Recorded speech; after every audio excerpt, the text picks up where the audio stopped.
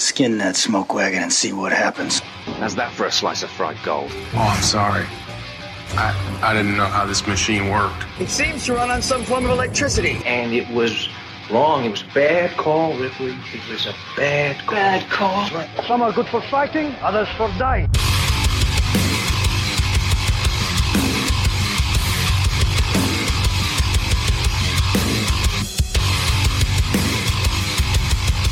Welcome back to another episode of It's Just Two Movies. I'll be your host today, Daniel King. With me, as always, per on the huge, my man, Birdman.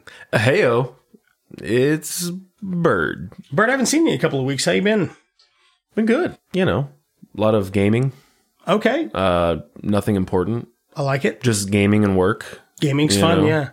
I didn't get any in this week. I was doing some editing, some other stuff, and I'm still playing Ghost of Tsushima. Ooh, nice. I'm enjoying it quite a bit. Yeah, I really am liking it. Love that game. Hopefully I get a little time to get around to it next week or the following week. Yeah. Got a lot going on out here. Got to pencil it in. On the ranch, yeah.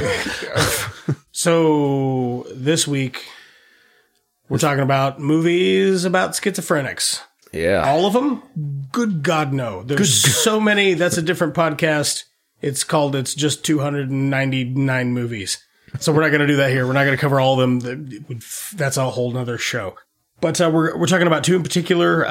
One that I picked this one out this week. The Voices was a 2014 horror thriller release directed by Marjane Satrapi. Sorry if I'm butchering that. Probably am. Screenplay written by Michael R. Perry.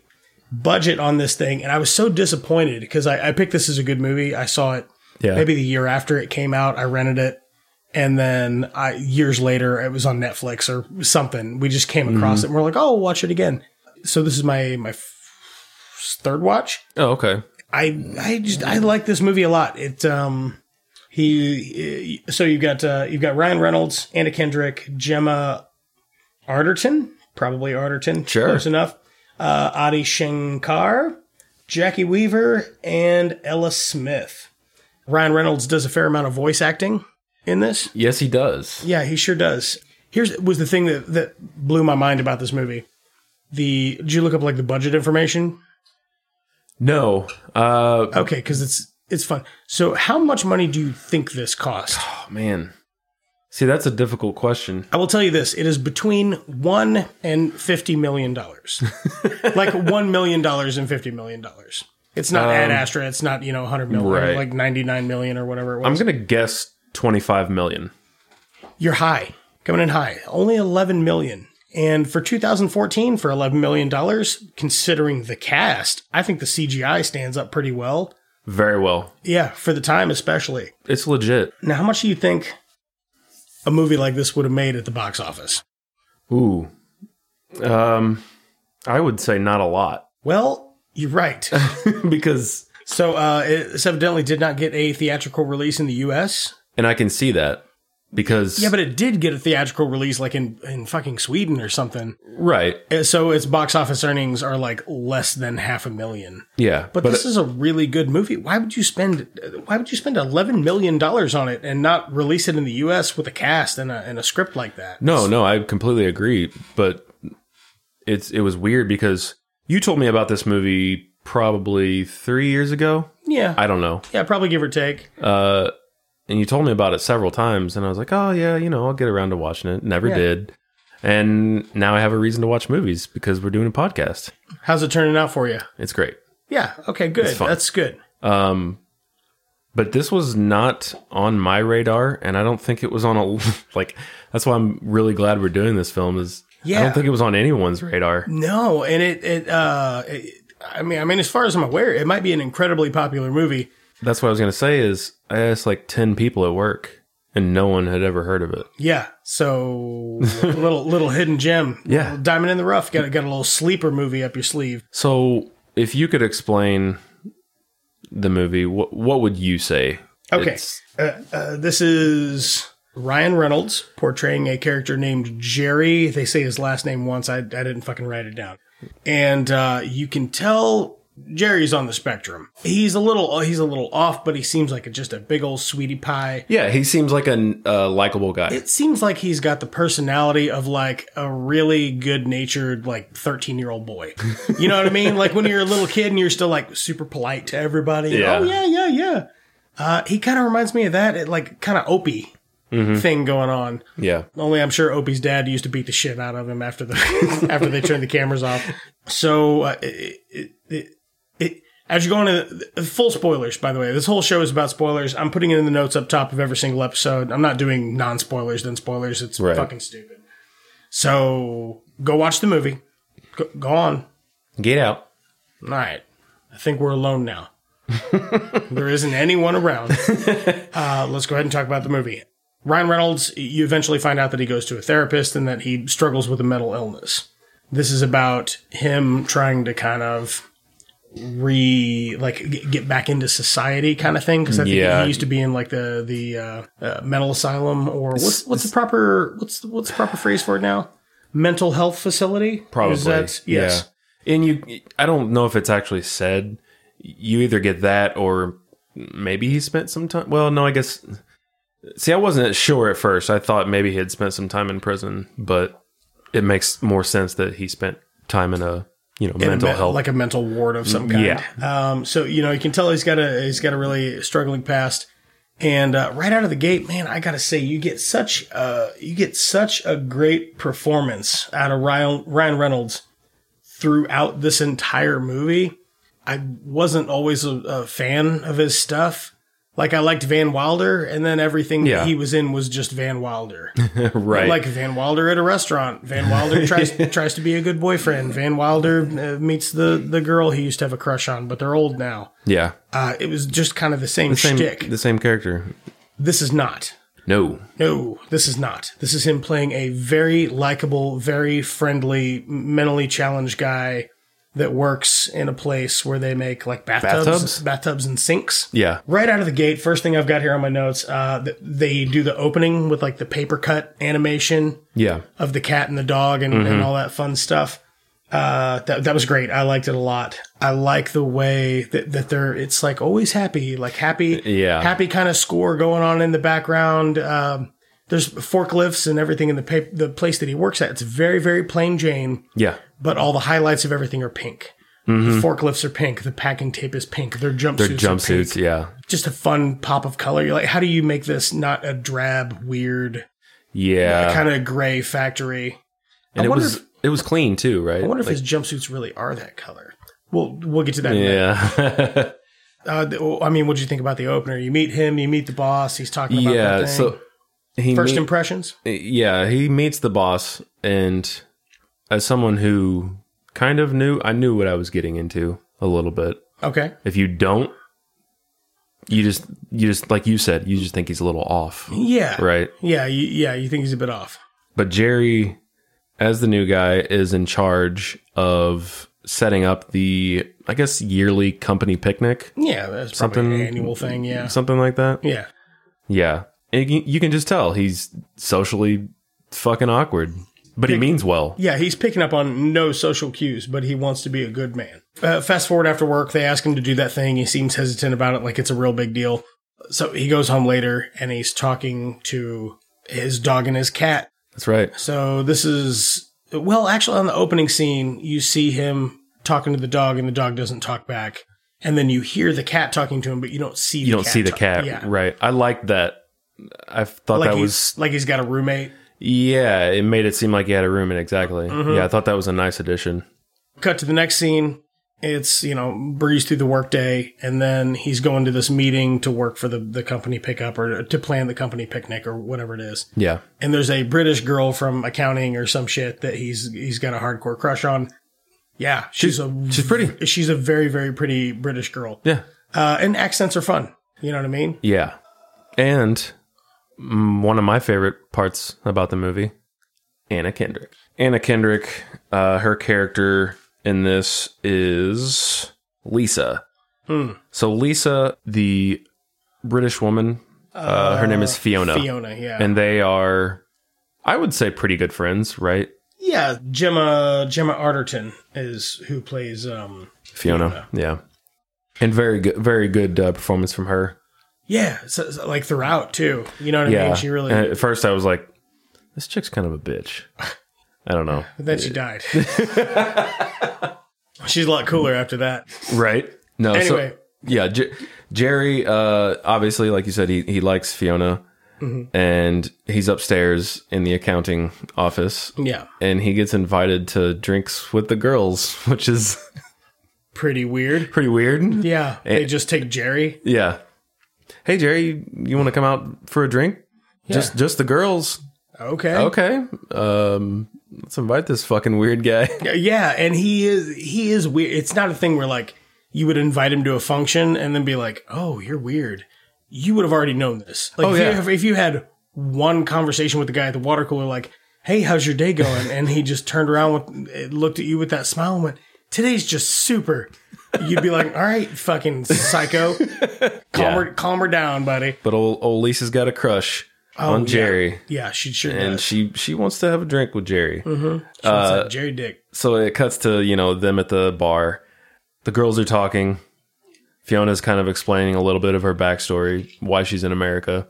Jerry cuts in. The first thing he says, "I know karate." Yeah. Well, back up in the board meeting when he's like, "I'm going to have the PA system hooked up. It's going to be great." The other guy's like, "You fucking running for president, Jerry?" And the other guy's like, "Pump your brakes or shut the fuck up." Yeah. Right? Just to like mouthing. Yeah, I thought that was really, there's a lot of good, like weird, catchy humor. Yeah. Throughout the whole thing, really. Oh, for sure. By the people that aren't Jerry, which is weird because that kind of jabby, like kind of poppy little jab reference, that's Ryan Reynolds' part of his main shtick. That's his shtick, yeah. Like that's the thing he does that's so funny and charming about him. But he doesn't do it in this. No, because he's playing someone who doesn't understand that or get it. Right. And he's again just super solid performance. It's so good. Yeah, I wish this film received more recognition. Hopefully it will. I told a lot of people at work about it. Yeah? They gonna watch it? Or were they like, probably not. Bitch. So he gives British girl, Gemma. Yeah, Fiona. Thank you. Yeah. Gives her a bit of a lift. And it's so awkward because, like we said, Lisa likes Jerry, and she's trying to get a ride home from Jerry, and he's just not answering. He's just not having it, and she's just like, "Oh, okay. Well, I'll just I'll call a cab. Fucking Jerry. Yeah, it's a good scene overall. So he takes a British girl home. He's crushing on her real hard. He goes back to his apartment. He lays on the couch and he starts talking to his pets. And then they start talking back, and you see it. Yep. You get to see it on screen. Looks pretty good. It looks very good. It looks pretty good for 2014. Yeah. You know what I mean? $11 million with what you paid for the cast. There's no way this was a cheap movie to cast. Right. And you look at other films where animals are talking. Oh my God. And it doesn't look great. I got a 10-year-old. Do you know how many movies I've seen with the talking puppies? Yeah. Yeah. Too many. What a fucking facade. Because you know how many puppies they put in all those movies? All of them. All of the puppies. They just grind them up into a meat grinder and then they make stuffed puppies. I don't fucking know. They're not good movies, though. They're not fun to watch. And I didn't like them. Watched them all, though. Yeah. Yeah, especially the Halloween Hound. Maybe It's about that time of year. We're not. No? We're not going to do that for a bad movie? No, we're not going super spooky buddies. I'm not doing it. That's what it's called. Spooky Buddies, the Halloween Hound. So Jerry, he essentially pushes a date onto Fiona. Oh, yeah, I forgot about that. Yeah, because he's taking her home. He wants to take her to the Chinese restaurant. Shishan. But she's not into Jerry, right? No, she's not into Jerry. She thinks he's a little creepy. She's kind of trying to... Well, she's right. And maybe he is. Yeah, he's right. Like, from the opening of the movie to, like, kind of the end of this date thing, he's still really lovable. Yeah. And you're like, I wonder what this is about. Oh, he talks to his pets. Ha, ha, ha, ha. Because he gets to his apartment, he's talking to his pets. He's still likable and innocent, though. Oh, for sure. Yeah. I love that. I think I read that he basically convinced the director to let him, Ryan Reynolds, to let him do the voices of the pets. Crushed it. Yeah, so she wanted to hire, a couple actors. Mm-hmm. And I don't think I knew that he did the voices. I looked it up. I didn't know that. Because I heard the voices, and I was like, I wonder who these actors are. Yeah, me too. I looked at it. Oh, shit. Ryan Reynolds. Fucking Ryan Reynolds. Yeah, he does. So the cat, Mr. Whiskers, is... He's Scottish. He's Scottish. The voice of this cat is based on a friend of Ryan Reynolds. A true, a real person. A real person. So I did read that. I don't think I found anything for the dog. The dog's name is Bosco. It's just how you talk to a dog. But if that was permanently a voice. But almost like a southern... Yeah. If you were like, instead of, who's a good boy? Yeah. You would say, what's in the refrigerator? Like that would just be the timbre of your voice would be constantly baby talking a cute puppy. Yeah. And that's the dog voice. He also does the voice of the deer. Oh shit, are you serious? Yeah, he does the voice of the deer, and he also does the voice of Bunny Monkey. Oh my god! Like we'll get to that. Yeah, we'll get to that. That fucking Bunny Monkey, by the way, fucking creeps me the fuck out. Yeah, that was a little much. It's super like. Bleh. I'm wondering if the factory that he works at is a real place. Like if that's a real factory that makes that shit. Or did they just have like a couple bathtub props and they were like, well, it's a bathtub factory. Yeah. I don't know. That's a good question. It's called Milton Fixture and Faucet. I think Milton was the name of the town, right? Yeah, I think so. Was it Wisconsin? Where was what? Ooh, that's a good question. I forgot what I don't know if I even paid attention to that. All right. Doesn't fucking matter. You don't live there anyway. Before we get into the date night, I wanted to mention this at the beginning. And you said his name. The writer of this film, his name was Michael R. Perry. Michael Perry, yeah. And I was just kind of interested. What else has he done? Mm-hmm. And not a lot. That's fucking really weird. Which is weird to me because... You should do more stuff. This is great. Yeah. This is a really well-written film. Yeah. And it's like he's done a episode of this. He's done 2 episodes of that. But nothing else that really stands out.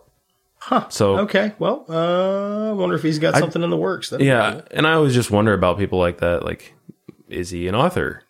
Or, you know what I mean? He's quite the auteur. So yeah, I don't know. That was just a thing that I thought about, Yeah, no, that is strange that to do something of this caliber that went so unnoticed, that's so good, and then just not do anything else. Michael? I mean, really? Michael, if you're listening, do something. Fucking get after it. Punk do bitch. something, baby. Or start by coming on the show. You can plug your show. Brought to you by Tylenol. The next scene he cuts, he's at therapy with his therapist. Mm-hmm. Right? During this bit, you can tell clearly... Not that he's like an innocent, sweet boy, but that he's actually insane. Yeah. Like, dangerously insane. Is this before or after the date? Oh, it's before, because he's in good spirits. Okay. Yep. Another thing about the CGI in this, with the dog and the cat and the things that talk, it works better than it would in present day, because it matches the same CGI and animation style of Jerry's visual hallucinations that we see on screen. Yeah. Like when he sees Fiona and he imagines butterflies flapping around her. Right. The animation just works. This one reinforces that one, reinforces this one. Yeah. And even though I can tell the rough spots in the CGI, it kind of is like charming. Mm-hmm. I kind of like it more that way because it's consistent at least. Right. And I think that's what they were probably going for. And it nailed worked. It. Right. Nailed it for a movie that lost $10.5 million. Damn. I know, man. That's fucking insane. All right. So let's get to the date. Okay. Yeah. Date night. We're going to Shishan. Well, he wants to go. He wants to go to Shishan. And he does. He does go to Shishan. But Fiona She fucking ditches Jerry. She ditches him hard. She goes out with the girls. Stone cold bitch. Stone cold bitch. It's fucking white girl wasted. She gets a ride back to her car. Car won't start. This is after she ditches Jerry, and he sits at. This place is pretty badass. I want to go. I'm not gonna lie, dude. That's kind of where I want to go. Like, have my wedding reception. Like, you could bury me in the parking lot of Shishan. Just explain this restaurant. So I will gladly do that. It looks like a terrible Chinese buffet, but a humongous one. And there's like 5 people in there. Yeah, there's nobody in there, and he's telling Fiona prior to this, he's like, "Oh, it's the greatest show on earth. It's magical. You're gonna love it."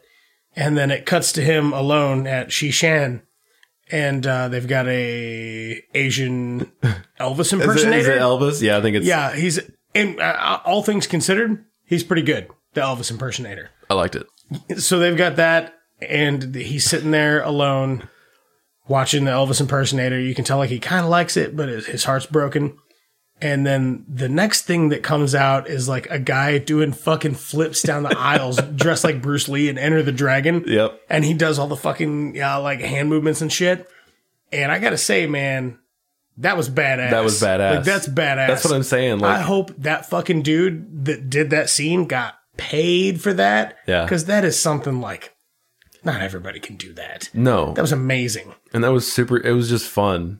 Yeah. Like it made me want to go to that. You know what I mean? Right. Maybe wish it was real. I'll go watch fucking Elvis impersonator. You tell me you have like some stand-up comedy on Wednesdays, or go see some martial arts in a Chinese restaurant while you're eating. Absolutely. It's like Medieval Nights, but at a Chinese restaurant with a guy that looks like Bruce Lee. Yeah. It's great. It's great. Great.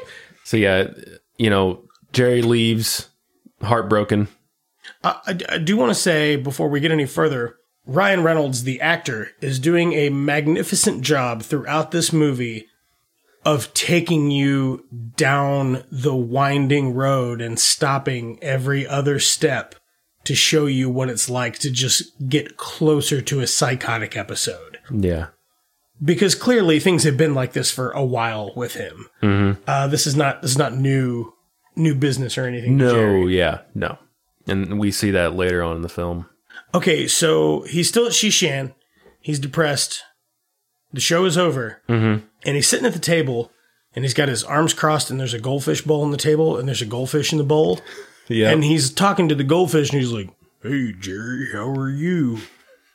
I wonder if because he's in public, in that one scene, we don't see like the fish CGI talking to him. Yeah. Because he's in a public a more place. public space. And you can tell it's not, the camera's not from his point of view, his visual hallucination. Because you do see that a lot. So I wonder if what's actually happening is he's not just a little different and talking to the fish for fun. He is actually hallucinating that fish having a conversation with him. Yeah. And he's talking back to it. It's like, "Oh yeah, Mr. Fish, I'm great today." "Well, it's good, Jerry." Like that's the kind of voices he's doing. But they don't show you a CGI talking fish. Right. Maybe it's too expensive. Maybe it's deliberate. Maybe it has nothing to do with anything, and I'm overanalyzing it, No, I think that's a good observation.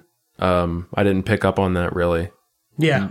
That's probably the case, though. There's so many fucking movies out there about schizophrenia, and I think that most of them are good. If you can find another bad one, I'd like to know what it is just to know. Yeah.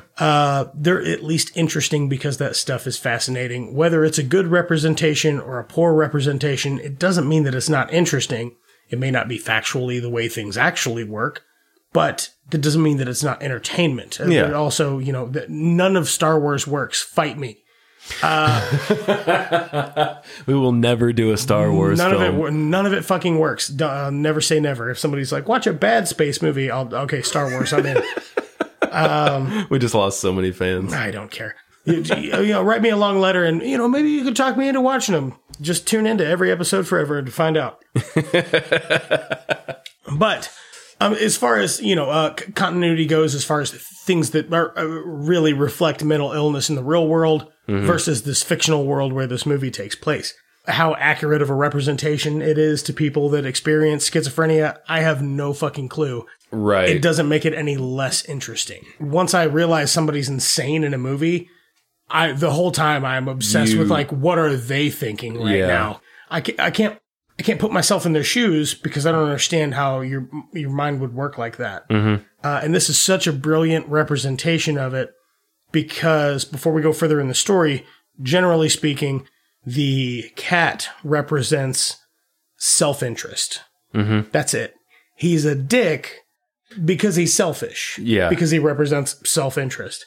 And the dog tries to represent the desire to be a good individual and a meaningful member of society. Yeah.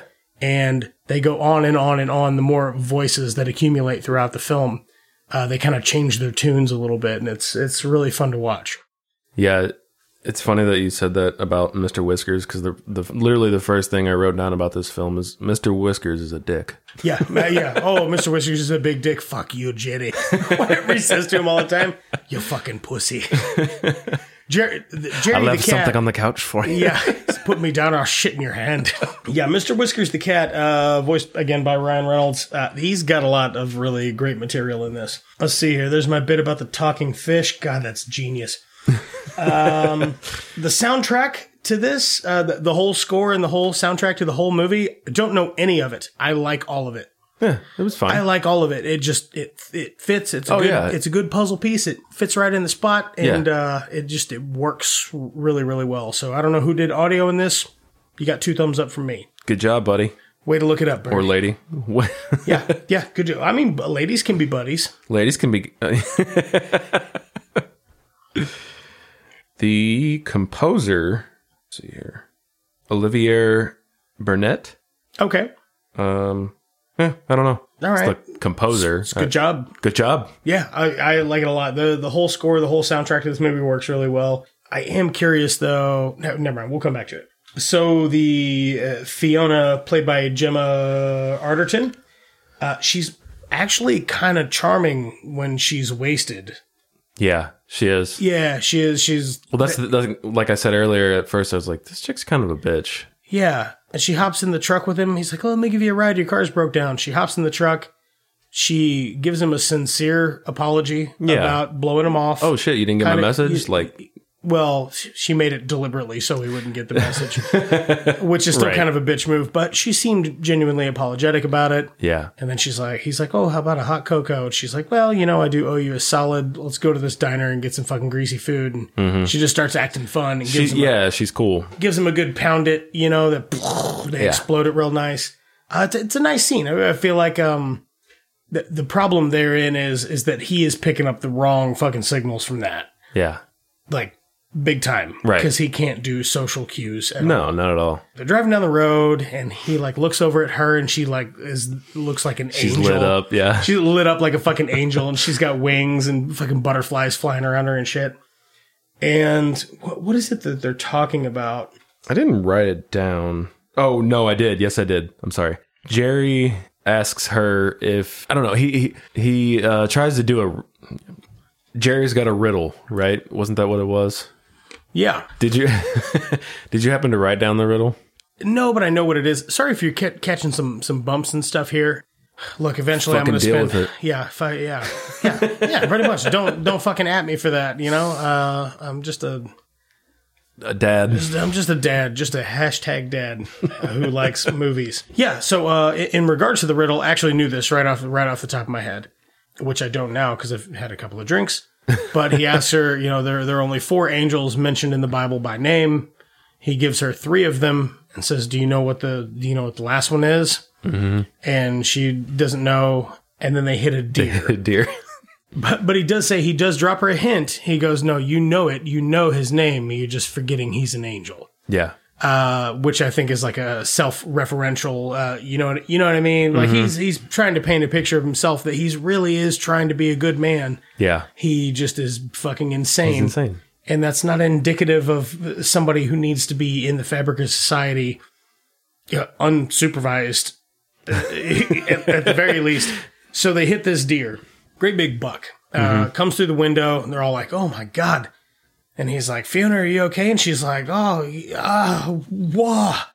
And he looks down at the deer, and then the deer's like, Jerry, fucking kill me. I'm suffering, Jerry. Finish the job. Use your knife. So he takes out a knife, which he inexplicably has, had in his pocket. Big knife. Yeah. Like A kitchen knife. So he takes out this big knife and just fucking like rips the jugular out of this deer. It is spraying blood all over the place. They're sitting in a cab of like a 90s Chevrolet model pickup truck, I think. And blood spewing all over the place. She is screaming bloody murder, and he's like, I'm so sorry. Just, crying and shit. Again, immaculate performance out of Reynolds here, because he just fucking hits the crazy switch and boom, he's on it. Yeah. It's perfect. It's perfect. So he's murdering the deer, and he's done. The deer's dead, and they're all covered in blood, and she's still screaming, and she finally stops, and he goes, it's Lucifer. It's Lucifer. You're forgetting that you forget that he's an angel. And she's like, what? What the fuck? And she just starts screaming. And he's like, no, come here. And she bolts out of the whip, and he starts chasing her. He's still got the knife in his hand, which, by the way, I don't know if you noticed this, but he's like running with it really weird. Like he's got his arm straight down and the blade straight back. And he's like, the rest of him is full body running, but that one arm is like it's holding a 100-pound briefcase. It's just straight as it can be. He's chasing her. She trips over a root. He trips over the same root, plunges the knife into her. I think it's like a lung wound out of the gate because she starts kind of gurgling and choking on it. Doesn't kill her at first. No. And then he's like, oh my God, I'm so sorry. I suck. What did I do? No, I didn't mean to do blah, blah, blah. Are you suffering? Yeah, of course she's fucking suffering. Call her an ambulance and flip her over, and she might live to tell about it. Yep. Nope. That's not going to happen. Stabs her another 40 or 50 times, and then goes home covered in blood. So, yeah, after he kills her, the camera pans back, and there is an amazing shot. I don't know if you remember this. Oh. Of just the woods. Oh, yeah. And, the whole setting. And that was great. Yeah. They show you a handful of things in this movie where, like, just give you the widescreen. Like, not a panoramic shot, but they let you see the surroundings, like the actual backdrop of where the story takes place. And it's really well done. If you were to take all the stills out of it and just line them up next to one another, it's just like somebody wrote it all down on a board and went, this is where this scene takes place. This scene takes place here. This scene takes place here. And although you're usually only seeing 15 to 20 feet of it, they do give you the look at the whole thing, and the camera works really nice. It's got a good, like, I don't know what you call it, like a filter or a palette, that makes all the brights kind of pop. Maybe it's like a low fidelity or something. I don't know what you call it. Yeah. It looks great. Yeah, it is. It's really well done as far as the camera work is concerned. So that whole wreck and murder scene, holy fucking hell. Just, that's when you knew you got, now you know what the movie's about. Yep. When you get to this point, you're like, holy fuck. And then he goes home, and he lives, so he lives... he lives on top of a bowling alley. It's like an abandoned bowling alley, Yeah, though? it's abandoned, yeah. That would be rad as fuck. Right? Yeah, because it's not noisy, but you can go downstairs and bowl whenever you want. Right. There's probably like old arcade games that still work. Yeah. Assuming one lane is still good, go down, have a good time. Get a belt sander and a bucket of wax one time and make it good. Right. Which, now that I am remembering that, it makes sense, because in his bedroom, do you remember what he has in his bedroom? Like right next to his bed?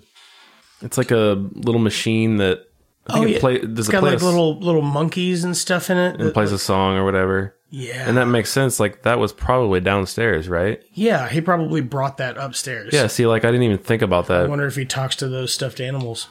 Oh, I'm sure he does. Fucking crazy, it's fucking Jerry. Motherfucker. Yeah, so the whole wreck scene, murder scene was great. He goes home, and he's like, his cat's trying to talk to him, and he's like, shut up. He tells the dog to shut up, and he goes in the shower, and he cries for a real long time. Yeah. His shower, his bathroom, and his whole apartment look like they were ripped right out of 1968. And I really dig it. It's great. I dig the carpet. I dig the wallpaper. I dig the furniture. The door to the bedroom. Yeah. It's like the accordion. Accordion wood panel door. Yeah. Just a neat. It's a good setup. It's a neat aesthetic. You know what I mean? And that's probably about right. If you had an abandoned bowling alley in 2014, it's probably been abandoned for 10-ish years. Yeah. but the room Maybe a on little top's longer, good, yeah. so they rent it. You know what I mean? Like, So they probably rent it because they can't make it up the stairs, and they probably can't make it up the stairs because they're old as fuck. So when it got built, it was probably 1968-ish. yeah. It's good. It's a good little slice of life there. It makes me wonder how he got, like, how he got this room.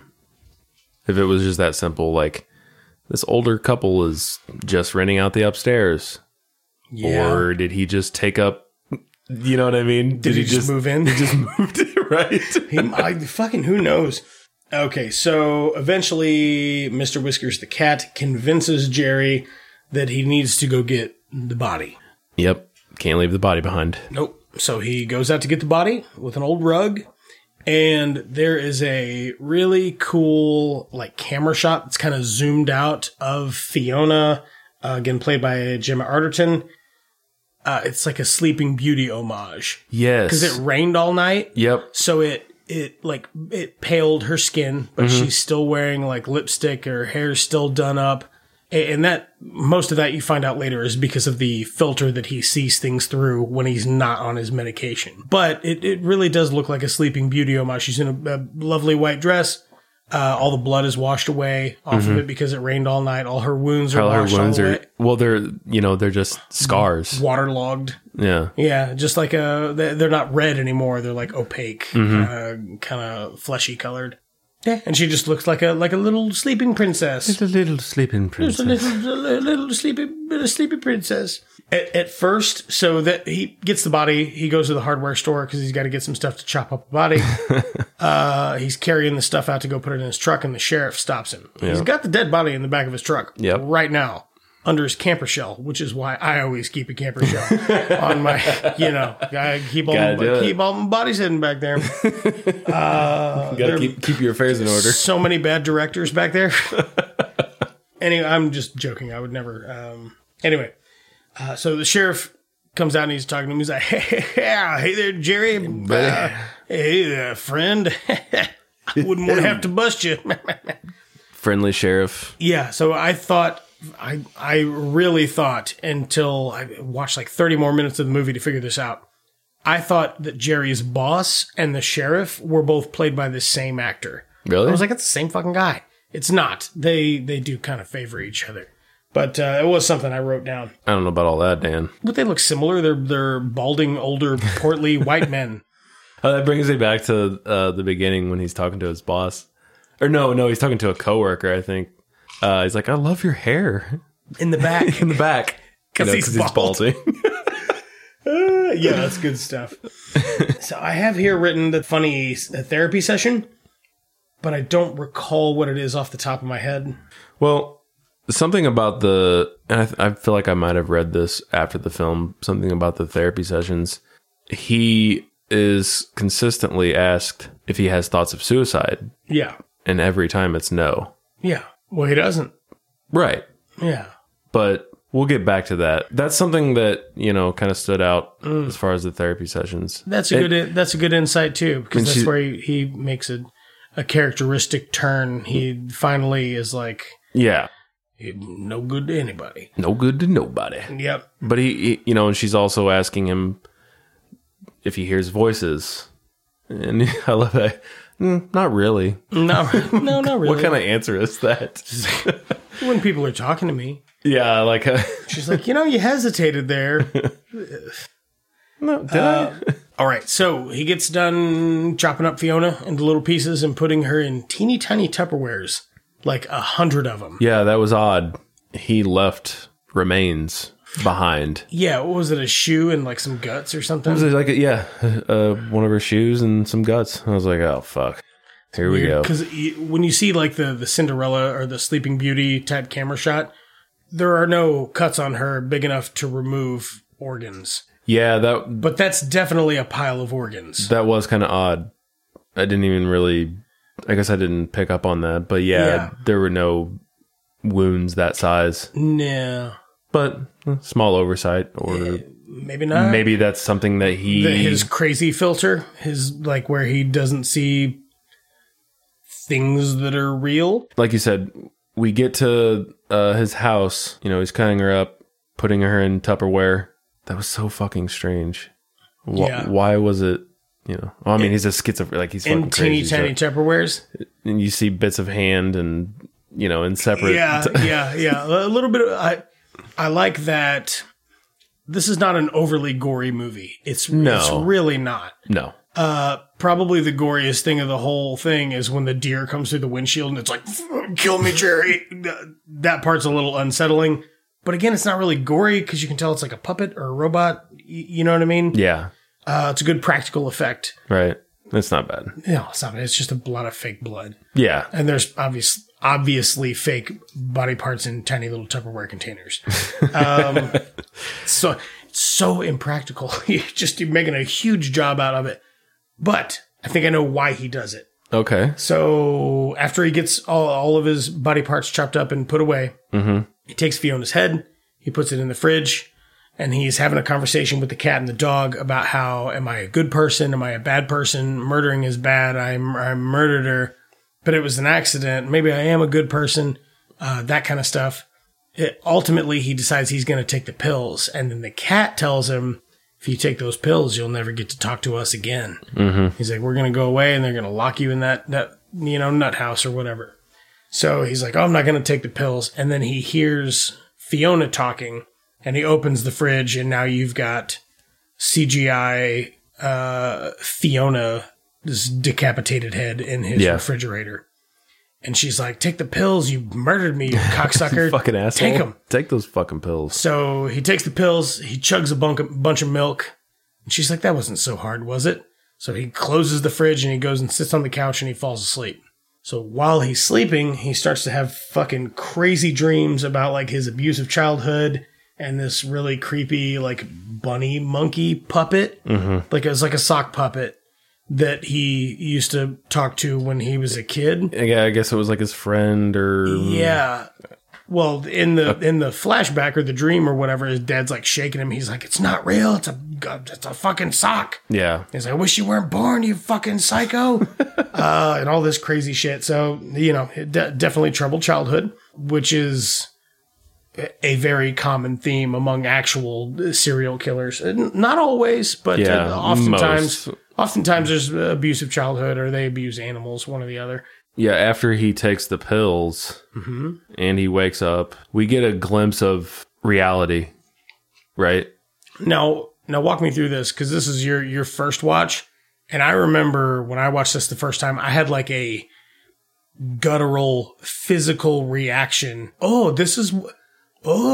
we see what his apartment is really like, and it's fucking disgusting. It is gross. This is when I realized, oh, shit. He's super crazy. Well, yes, but I realized what his visual perception was. Oh, right. Is that whenever you... Yeah. Or... Yeah. Because we, like I said, we get a good look at his apartment, and it's fucking disgusting. It's an apartment of a... This movie seen through the lens of the real world would be way more disturbing and way less charming. Yeah. It would just be gross. The whole movie would make you feel like you needed a shower. You know what I mean? But because you get it through this like, ha ha ha ha, this poppy kind of innocent pop culture look at the world through his lens, it's not. Things are way more pleasant. And when he's on his meds, there's like dog shit all over the floor. He's bags of trash piled up to the ceiling, like old Chinese food containers. There's like 100 pizza boxes with mold all over them and shit. Not to mention his kitchen, where he just cut a woman up and put her in Tupperware. And then it's a fucking bloodbath. It didn't do anything about it. Just cut her up there and put the pieces away, and that's it. And it was all already clean. He wipes off the lid of one Tupperware. It's very gross and very disturbing, and like the lighting's more realistic and everything about it is just, it's a real apartment for a minute. Yeah. For a person who's like a hoarder and can't take care of themselves. I don't know. I don't know if that's what it is. Can you imagine what that sweet ass retro bathroom looked like? But on the drugs when he's on his meds. Oh, That yeah. is so gross. Yeah. That weird toilet that's shaped like a seashell. It is like a pink seashell toilet. It's so weird. Yeah. Yeah, that was pretty shocking to see. I have here gross murder apartment from hell. And as soon as he realizes what we, the viewer, realize, he puts all his pills down the garbage disposal, and then he goes and makes himself throw up in the bathroom to not have them. Yeah. And then he wakes up, and it's back to work, right? Back to Leave It to Beaver. Back to business. Back to business. So I wonder why he just doesn't. I don't know. Clean his apartment? Well, like Not murder people. not all of the above. Try a different medication. I don't know that there's a way that you can properly take care of yourself without looking at the reality of your situation. Yeah. I don't know there's a way that you can effectively do it without help. That being said, if you ever do have any unstable mental thoughts, or you feel like you need to talk to somebody, go talk to somebody. Mental illness is a real thing. Yeah. We're not downplaying it. We're not joking about it. No. We're talking about a work of fiction and how fucking crazy Ryan Reynolds is. And I also mean like crazy sexy and crazy good actor. That's what Carrie said. He's a handsome man. I don't live under any disillusions. Got a little jealous. Yeah, he's a good looking dude. Nothing wrong with that. He's got great hair. It's so versatile. Yeah. All right. So he wakes up the next day. He's puked up his pills. It's back to fucking Leave It to Beaver, Opie. Hey. He's fucking full tilt insane now. There's my favorite bit. He's like eating cereal. He's feeding the severed head cereal because he looks in the fridge when he's on his meds and he's just like, oh, because it looks like a severed fucking human head that sat out in the rain all night, and then you cut it off the body and put it in your refrigerator. It looks disgusting. Yeah. And she's like, those dirty pills had me looking like a sodding jack-o'-lantern. And it's so funny. She's like, Top she's of the not. morning, governor. She just says like extra British shit. Yeah. Like British cartoon stuff. Yeah. But it's funny, she's not. I mean, obviously, it's because of what he's seeing. She's not mad but she wants a friend.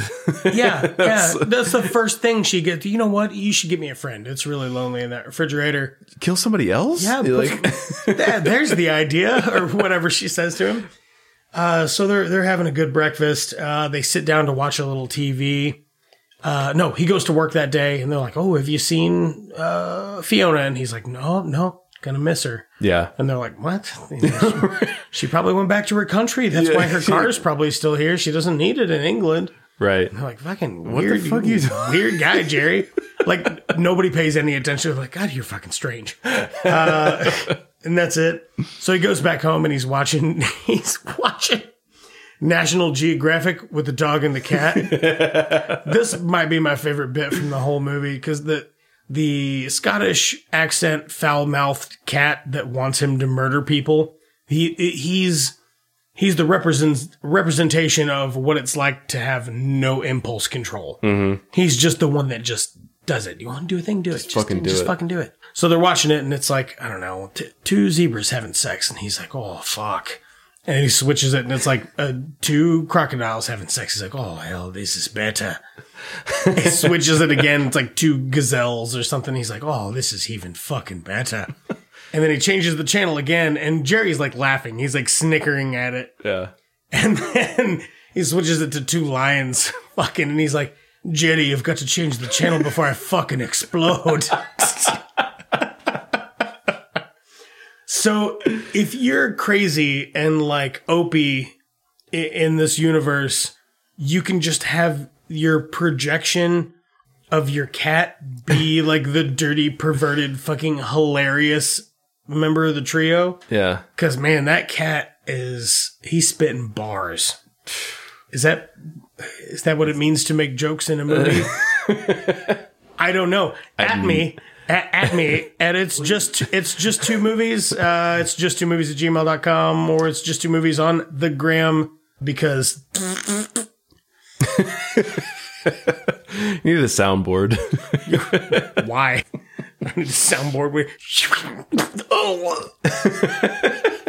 Perfect. Got it. Got him. That's the ninja knife throw.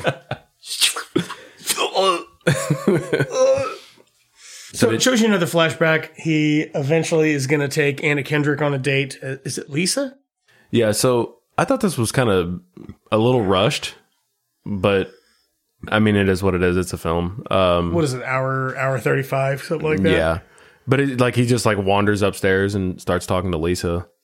Yep. And she's way into it. But yeah, I guess that is a thing. Like she's already into him, so I guess it kind of makes sense. Yeah, like on to the next one or whatever. She leans into it pretty hard. Yeah, you know what I'm saying? for sure. Which is fine for a character because we don't have any background for her. Maybe that's normal for her. You know what I mean? Well, I think she says at one point, I normally don't do this. I don't buy it because why would you do it? Because Anna Kendrick is sweet, Daniel. Yeah. And I think she's a nice lady. She's probably a pretty nice lady. She's very cutesy. Yeah. She's got a good mouth. Sorry, I said it. Just, Yeah. I'm not wrong. Him and Anna Kendrick go on a date. They have like one drink and she's like, "Hi, you want to meet my cat?" And he's like, "Mm-hmm." And she's like, "Right now?" And he's like, "Yeah. Yeah. Take me to your place." Do it. So they get in the car. He's like, "No, we're taking a detour," because he's driving again.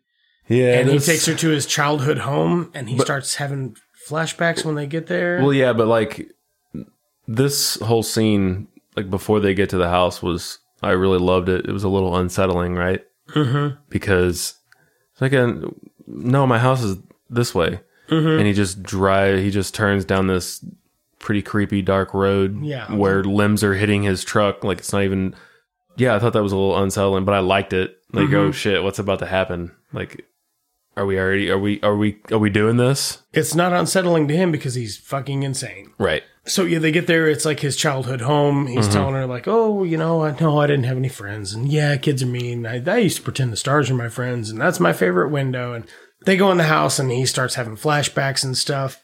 And this is where you see the scene where they tell you all about why he is weird the way that he is. Shows the flashback of him talking to his mom, and she's like, "They're coming for me, Jerry. They're coming for me." And then she sees the lights in the window. She's like, "I know you hear voices too. Don't ever tell anybody. They'll try to lock you up. It's fine. The voices they're angels. You can hear things nobody else can hear." Yeah. Being a hereditary thing. Mom, when the cops are coming, she like smashes a mirror or a glass or something, and she attempts to cut her own jugular, and she can't do it. And like the cops are there, and Jerry's crying, and Mom's crying, and she's like, "Finish it, Jerry." And she grabs a little doily off the counter and wraps a piece of glass in it.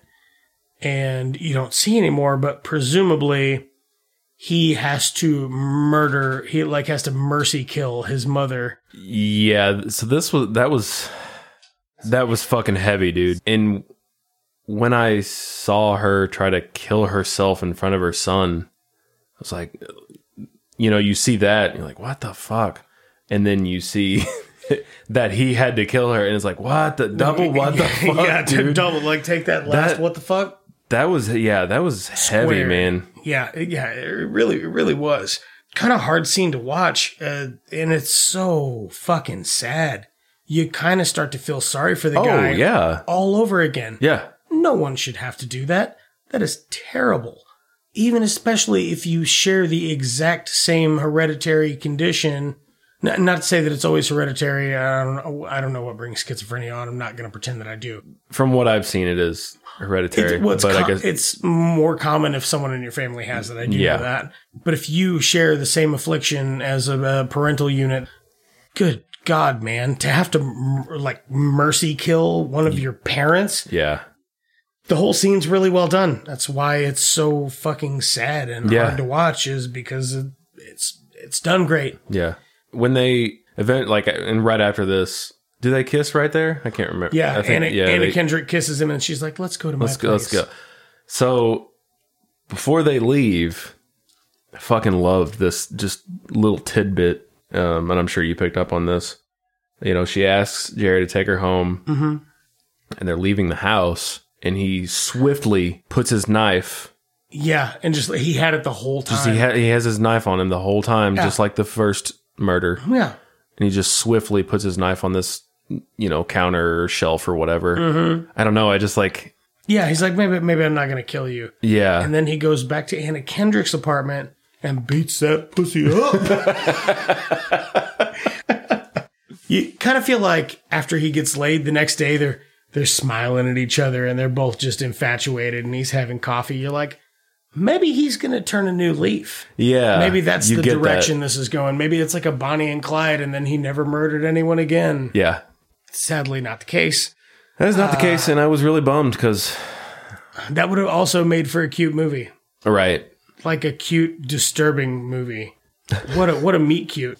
He gets back to his apartment the following evening. No, pretty much nothing eventful happens that day. He's back at his apartment, and he's watching the news. Well, we have to explain what happened to Lisa, right? Lisa's like, I love you. I'll walk to work. I'll see you there. Come make out with me in the that's closet. right. Sorry, I'm thinking a little later. Yeah, so really the next day at work scene is not very eventful. The only key thing that happens the following day is another lady that works in the office with Anna Kendrick catches her and Ryan Reynolds making out. Yeah. And she's like, I'll make copies later. So she knows that Anna Kendrick is running around with Jerry Ryan Reynolds' character. That evening, he's back at his apartment. He's feeding he fed his animals and he's sitting down and he's watching TV. And they're talking about how they found parts of Fiona's body out in the woods. Mm-hmm. And there's a really quick clip of him holding like a frozen TV dinner and eating the peas out of it. And I think it's all still frozen. Oh, yeah. I think he's eating frozen peas and the whole dish...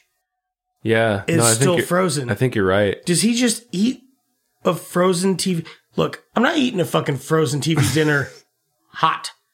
I haven't done that in years. Jesus, they're so nasty. I mean, look, the Salisbury steak, all right. But everything else, everything else that's in it is disgusting. Yeah, but I think he's just eating it like. No, I think you're frozen. right. Like I don't know that I because they make a noise. They're still hard when he digs into them and he's get one at a time. And I think you can just barely hear him crunch into it. Peas don't crunch. Weird. Yeah, he's just eating a frozen TV dinner frozen. What a fucking psychopath. That's way more disturbing than any of these murders. All of the conversations with his pets are just phenomenal. His dog as like the good angel, quote unquote, you know, on the shoulder of his character. The good and the bad, the good versus evil, the angel and the devil. Yeah. The cat has an amazing line where he says, the devil's advocate. Nice. I didn't pick up on that. Oh, you didn't? No, I missed that one. I must have been writing something down. To play the devil's advocate. The cat fucking cracks me up. It's about this point in the movie, before things get real buck nasty. Mm-hmm. My daughter walked in the room, and she's like, what are you watching? Oh. And I briefly told her, I was like, this guy's crazy. He thinks his animals are talking to him, and they talk him into killing people. And she's like, huh. And she stands there, and she watches it for a couple of seconds, and I was like, this is not appropriate for you. And she's like, okay. She goes in the other room, and she's like, that cat looks like Butters, by the way. Which we have a cat named Butters, and he looks just like Mr. Whiskers. Yeah. Which is just an orange and white cat. It's nothing special. It's not special, but yeah. He does look like him, and that's fun. That's if you have an orange and white cat, now you can picture him Scottish every time you see him. You go, oh, you fucking pussy. Boy, you cunt. Just a Scottish whatever he says. Asshole. He does call him a cunt a lot, doesn't he? I don't remember what exactly he says. It's funny shit, though. Lisa, played by Anna Kendrick, illegally, by the way, might I point out, gets Jerry's address from payroll from another coworker, goes to his house to deliver him a cake. He fucking freaks out, and so does the dog, Bosco. He's like, intruder, I'll take a bullet for you, Jerry. He says just hilarious shit. Yeah. Anyway, he comes to the door. It's real awkward. I'm not going to go into any more depth about the scene. But essentially, he's like, oh, thanks for the cake. And he sneaks back in, but he's locked himself outside his apartment. So he's going to go through the skylight and the roof. Mm-hmm. He's like, okay, bye-bye. Have a nice time. She can hear him banging around up there. Clearly, he's not getting in. So she pulls a bobby pin out of her hair and unlocks the door. She's like, Jerry, I got the door open. Which is kind of fucked up, right? This is super fucked up. I don't think she would have ever entered the apartment, though, if it weren't for the dog. because she was trying to prevent the dog from getting outside, which is why she kind of went in to put the dog back in the room that he was in. Yeah. And that's the time she actually took a look around the room. I don't know how you wouldn't open the door and smell it and go and just fucking close it and go, I'm out. Yeah. I don't know. See you at work, Jerry Bear. The dog's, the dog's pretty, it's a pretty big fucking dog. Pretty big fucking dog. Anna Kendrick is a small person. It's certainly larger than Anna Kendrick. Yeah, exactly. Taken But I know what you mean. I've taken shits bigger than Anna Kendrick. Have you? Not as good looking, but what if I did? I just take a gorgeous shit. Oh, fuck. Yeah, she gets a good look at the apartment. Sure does. Needless to say, he wants to go. Jerry's not happy. She saw Fiona's severed head, and he doesn't want her to leave. A small struggle ensues. He throws her across the room. She breaks her neck and has a, what do you call that? Yeah, like a brain bleed. Yeah, I think so. She has internal bleeding in her brain, and you watch. Yeah, because don't you see it in her? Do you see it in her eyes? It fills up. Yeah, it fills up in her eyes. Man, that's fucking sad. Like, yeah, it is sad. It was like because he throws her down onto his bed, but there's like a piece of his bed, like the headboard. There's not really a headboard. Yeah, but it's like a little tiny bookshelf. Whatever it is, right? She just like snaps her neck, I guess, right in the fucking sweet spot. Yeah. How hard would you accidentally throw Anna Kendrick? What's she weigh? 70 fucking pounds? I feel like I go to give her a high five and dislocate her shoulder. You know what I mean? She's so fucking tiny. So yeah, he inadvertently kills Anna Kendrick. He cries about it a lot, and then Jerry's a bit of a crier. Yeah, he's a bit of a crier. He chops her up and puts her head in the fridge. Yeah. However, there is one thing I do want to say about this scene when he's drinking like booze. And he's with his little machine that's in the bedroom. He's listening to the little monkeys play. And he's talking to the dog and he's talking to the cat. And he's drunk as fuck. And he's wearing tighty whities. And he's still got his cell phone, like, belt clip on his tighty whities. Listen, folks. I don't know if you know how irresponsible that is. But there is a fabric out there 3 times softer than cotton. That's a renewable material called micromodal. It's just 2, the number 2, movies at gmail.com. MeUndies looking at you. So the dog flips out and it's great.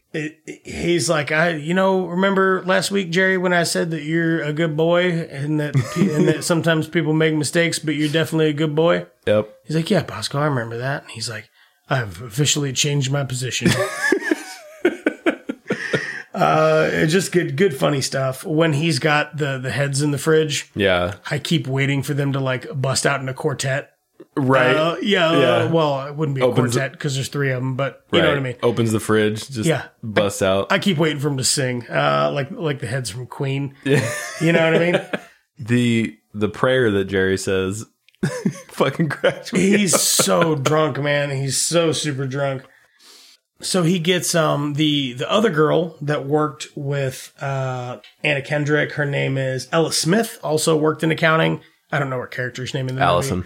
Allison, thank you. Yep. Allison goes to check on Lisa, and she gets murdered. We kind of speed through that real quick. It's like immediately, like right, like yeah. And then hey Jerry, just want to talk to you for then it's a head in the fridge. Boom. I love it. And the cat keeps egging him on. He's like, "Come on, the first 5 are the hottest." Yeah. So no, it's great. So then 2 of the other like factory coworkers, the guys from the company picnic planning meeting, go to check on Allison. And I really like the guy who plays John, which is Adi Shankar.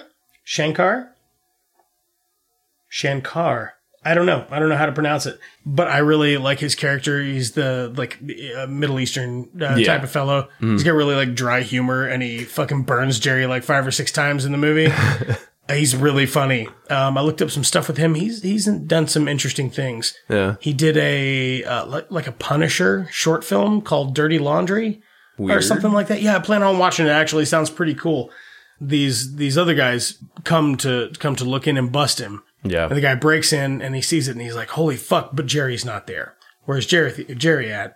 he's at his therapist and he's freaking out and he confesses to her, I killed 3 people, and she's trying to text somebody. She's trying to get help, her phone. Yeah, he smashes her phone, wraps her up, kidnaps her. I kind of would have liked to have seen the removal scene, like of him extracting her from that place of business. Yeah, because you unnoticed and fine. Right. I can let that go. Like, though. do you assume that she's a psychiatrist, or was he a psychiatrist or a... I think she's his therapist. Psychotherapist? I think he said she's a court-appointed therapist. Okay. Could be wrong. Yeah. But even if you assume that she just has her own office by herself, no secretary, whatever, okay, that's fine, whatever. Yeah, you just see her from the office building to the middle of nowhere. Yeah, so he gets her out of the truck, puts her on the hood of the truck. They're in the middle of a fucking field. He takes the tape off her mouth and says, listen, we're going to get on the fast track to mental health. Beer's my therapy. No. Yeah. Oh, it's cheaper. It's cheaper. It's way cheaper. No, I just... I'm making the Leonardo DiCaprio meme right now. I'm holding the highball glass, making the smug face. So he's talking to his therapist, and he's like, oh, all these feelings. And she's like, yeah, everybody has feelings like that, Jerry, but you don't have to act on those feelings. And he's like, you don't have to act on those feelings? Like, it just is blowing his mind. Right. So he tapes her mouth back up. He takes her back to his apartment where those other guys have left to call the cops. He's got her on the couch, takes her tape off her mouth again. She's like, don't kill me, Jerry. Please, Jerry, no. We're going to fast forward through this here in 1 second because we're right at the end of the movie. He takes Fiona's head out and puts it on the table. He's like, oh, somebody to keep you company. Puts the severed head down. And from the doctor's perspective, his psychiatrist, played by Jackie Weaver, who's delightful. Yeah. She's a lot of fun. She sees the severed head and starts screaming. And Jerry looks at the severed head of Fiona and it starts screaming. And then the cat starts screaming. The cat scream. And they're all screaming at the same time, but the cat has this like gorgeous opera scream, like, yep. Very like brassy timbre in his voice. So it's beautiful. And they're all screaming. And he's like, everybody shut up. It was just a fun little scene there. Yeah, I had to write that down. Literally all I wrote was Mr. Whisker's scream. The cops show up. The doctor's not dead. There's a bunch of severed heads in his place. There's trash everywhere and blood all over the fucking place. It's disgusting when the cops break in. He goes to escape through a vent in the bathroom where he kicks a gas line. Now, does he do that intentionally? I don't think so. Are you sure? Because I'm not sure, but yeah, I didn't watch it like pow, right. You know, like stopped and looked at it and took a gauge on it and kicked it. He just kind of kicked it as he was going down. Yeah. So I think it's accidental, but the cops get in. They go to rescue the doctor, and she's like, I can smell gas. About that time, there's just an arc in the gas line. Yeah. And the whole place blows. Some people die. So his body count goes from 3 to like 13. Yeah. Real fucking fast. He's crawling down to the actual bowling alley, like where the ball return is and shit. The place is on fire, and he has one last minute inner monologue with the voice of the cat and the voice of the dog. Mm-hmm. And the dog's telling him, just lay down and let the fire put you to sleep. Just let it go. And the cat's telling him, get the fuck out of here and let's go murder a bunch more people. So he does eventually just lay down and go to sleep, which is him dying. And then we go into the fucking outro for the movie, where they have this weird song, play a happy song. Could you look at, I wonder if this song was written specifically for this movie? Because there's a bit in the song where it goes something very similar to. Now, don't fucking quote me, but it is so close to this. Music, music, music, music, music, music, music, music, music, music, music, happy music. Like, those are the fucking lyrics to the song. Somebody just ran out of gas and they're like, just fucking write down music 14 times. Who fucking cares? But it's like a really charming, like kind of dancing exit with him, the 3 women that he killed. Yeah. His mom, mother, his dad, and Jesus. I know when they showed Jesus, I was Yeah, he's what like, the oh, hey, fuck? Jesus. And Jesus like, hey, Jerry. He's like, are my pets okay? They're going to be just fine. It's real weird. And then he gets on like a forklift from the bathtub factory and Jesus raises the forklift, presumably all the way to heaven.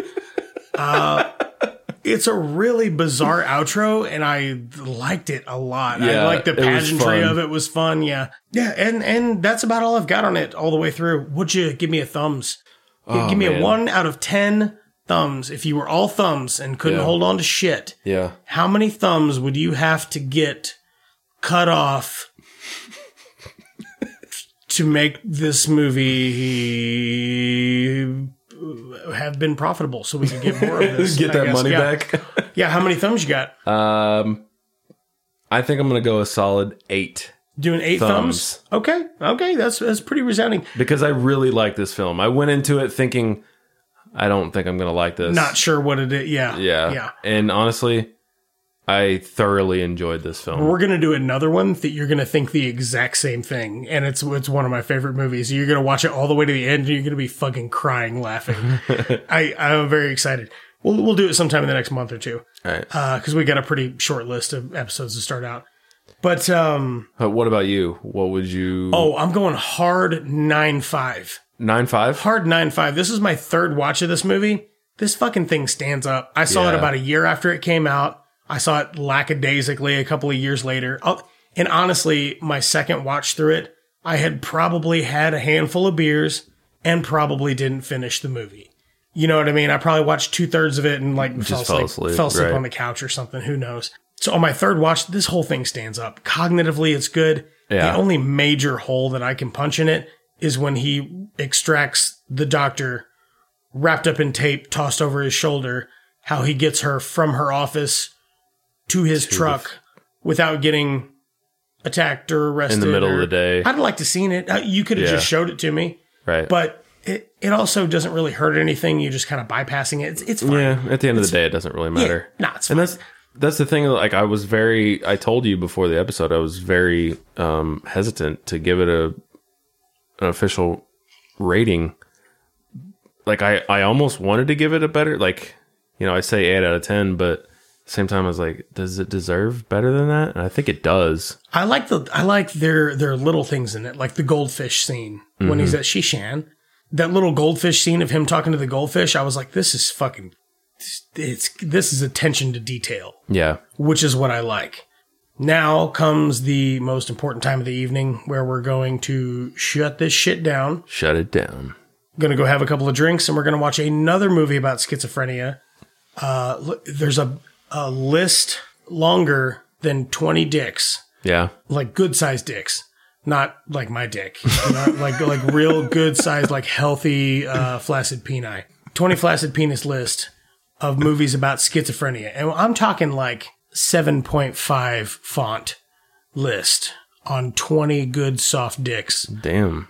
It's a long list of movies about schizophrenia, a good portion of which I'd already seen and I liked. I liked them. I just like movies about that stuff. They generally interest me. We just kind of dug through them and picked ones that didn't have the greatest reviews. We wound up with a movie called In Dreams. We're going to throw out a quick break to our sponsors. Real time. We're going to go watch In Dreams and have a couple of drinks, and we'll come back and talk to you about it. Okay, stay tuned.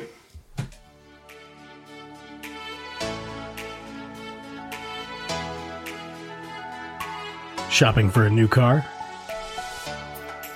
Other things you'd rather be doing, right? Tired of haggling with salesmen? Not sure if you're really getting the best deal? Introducing carjacking. No, it's not some new internet fad. It's car shopping the old-fashioned way. Get your new car and don't like it? Simply abandon it in an alleyway. No waiting for a refund. No hassle. And that's the theft promise. Hurry now. Run down to your nearest parking lot and pick out your new vehicle.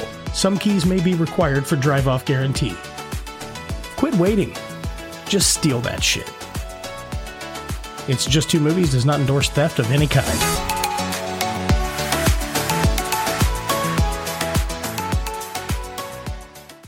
So No, I'm ready. a guy in a minivan rolls up to a little kid Yeah. and he says, "Hey kid, you want a piece of candy?" And the kid says, "Listen, mister, for the whole bag, I'll suck your dick."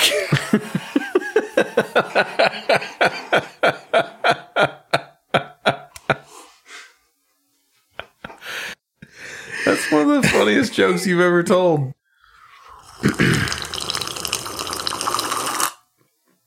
Okay. So, we just wrapped up In Dreams. Wow. Will you read to me all the notes you took about It just says no. about who's in this? Does it really? No. Again? Okay.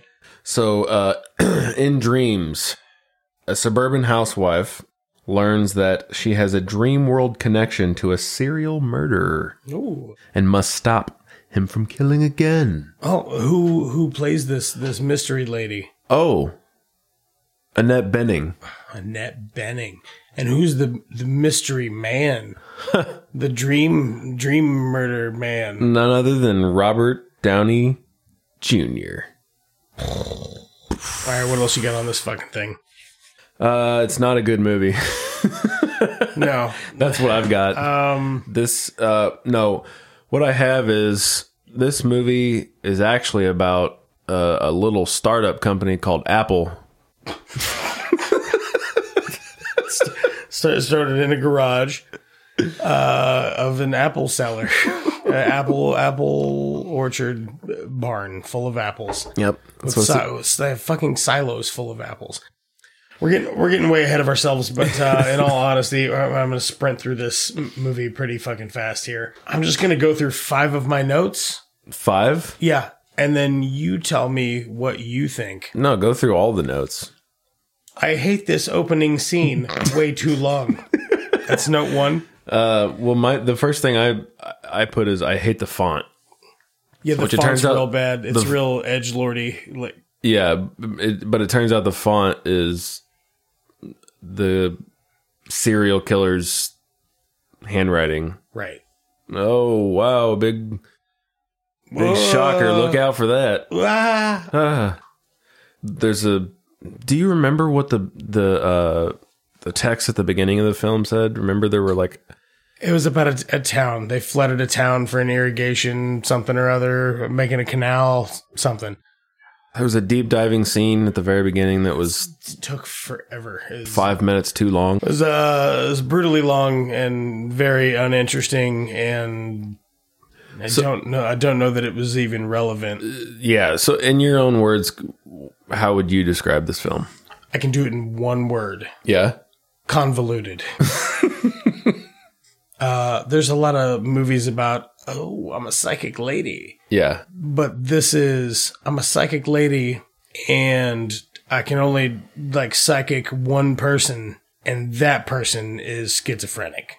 You know what I think it really lacks? A director. Direction. I was literally going to say direction. Yeah, it suffers from needing a punch up, like trimming a little fat, you know what I mean? And just having a director to tell everybody, okay, dial it back a little bit. You're at like a 14. I need you at like a 9. Yeah, like an 8 or a 9. Yeah. And it's weird because I don't know a lot about Annette Bening, and I could be completely off here, but I feel like she's a pretty good actress. I'm gonna see what she's in. Well, like I told you earlier, she's in American Beauty, which is neither of us have seen. No, never seen it. We're gonna get shit for that probably. Don't at me for that. It's a movie about a pedophile. Oh, she's in Captain Marvel. I haven't seen that though. I haven't seen Captain Marvel. She's in what does she do in Captain Marvel? Dr. Wendy Lawson. Oh, okay. Yeah. She's known for 20th Century Woman. Never seen it. Nope. She's known for The Kids Are All Right. And that's the thing is all these other movies have pretty damn good reviews. The American President. I haven't seen any of these movies. Hope Gap. The Face of Love. Oh shit, she's in The Siege with Denzel Washington. Oh. Yeah, that's what's up. All right. Okay. Regarding Henry with Harrison Ford. Johnny Collins with Al Pacino. So anyways, she's in Mars Attacks. Wah, wah, wah, wah. How about this Robert Downey Jr. character? Do you know much about him? Is he in anything? The actor, Robert Downey Jr.? I've never heard of him. Let me give him The actor? All right, so note 2 on my list. Dreams, blah, blah, blah, blah. It's a little on the nose, isn't it? You know? Like... Then I've got here the Flygirl C475 sweet model airplane. That the daughter's playing with? Mm-hmm. Yeah, and next note I have is husband is postcoital Stallone in second to last Rambo.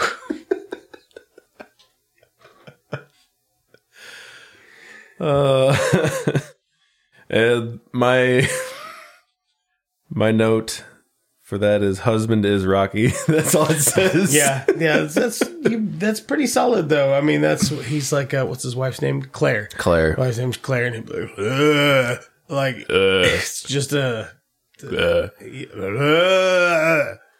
One of my notes says, "Mom has weird dreams," and she sketches. Like, I guess she sketches her dreams out in the beginning, but then she never does that throughout the rest of the film. It seems like a healthy outlet. Yeah. Yeah. I mean, if you're gonna, I don't know, expressing yourself through art, and then having two people that don't know shit about it tear it down on a podcast. The husband goes and talks to a detective about his wife's dreams. Yeah. And I have here the detective talks to him like a Boston newsie. Yeah, and it's like he was the only one that had... extra.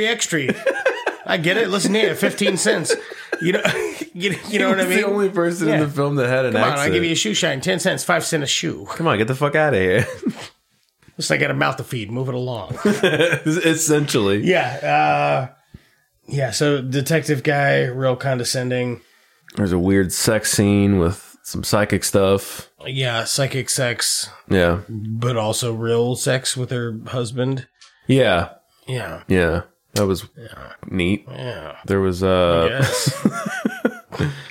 there was, I don't know. There's a lot of real close-ups of touching. Like, not touching anything provocative, just like... And just hand on hands. an arm.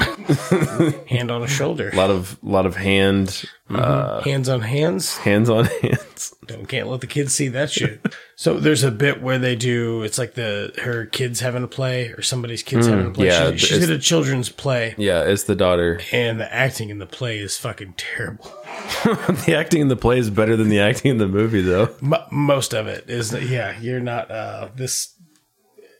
somebody just needed to do a retake of most of this movie and go, okay, now let off the gas.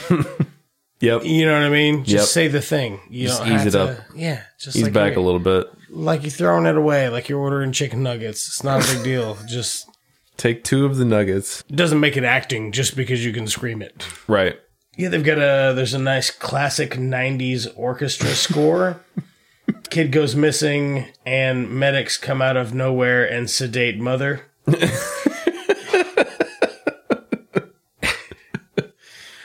This is probably all in the first 10 minutes of the movie.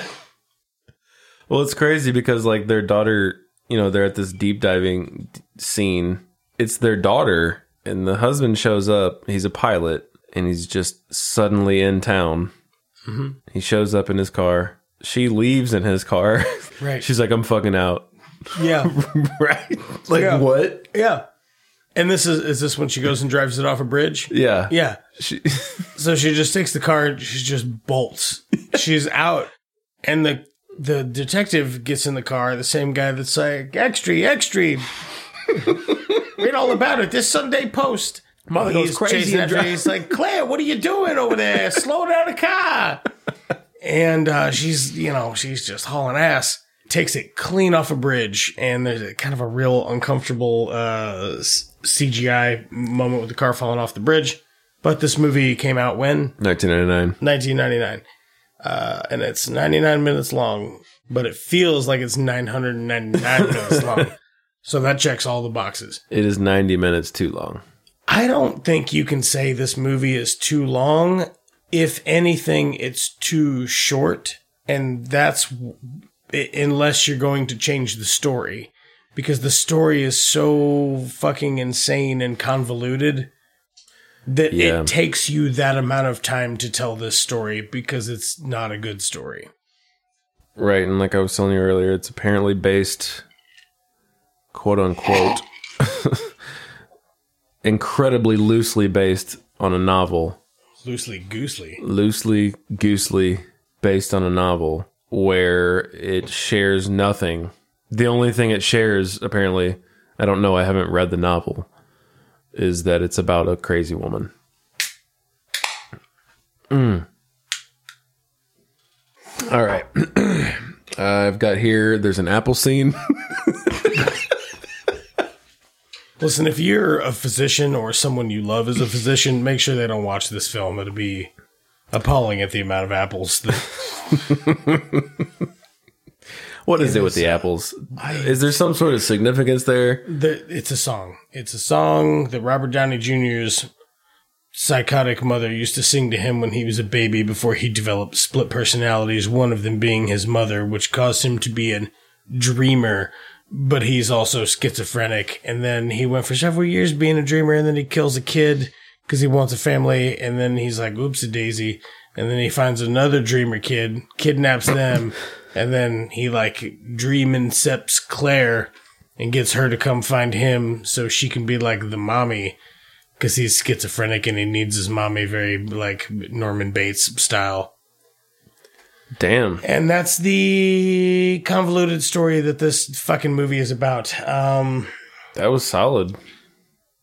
I mean, you fucking...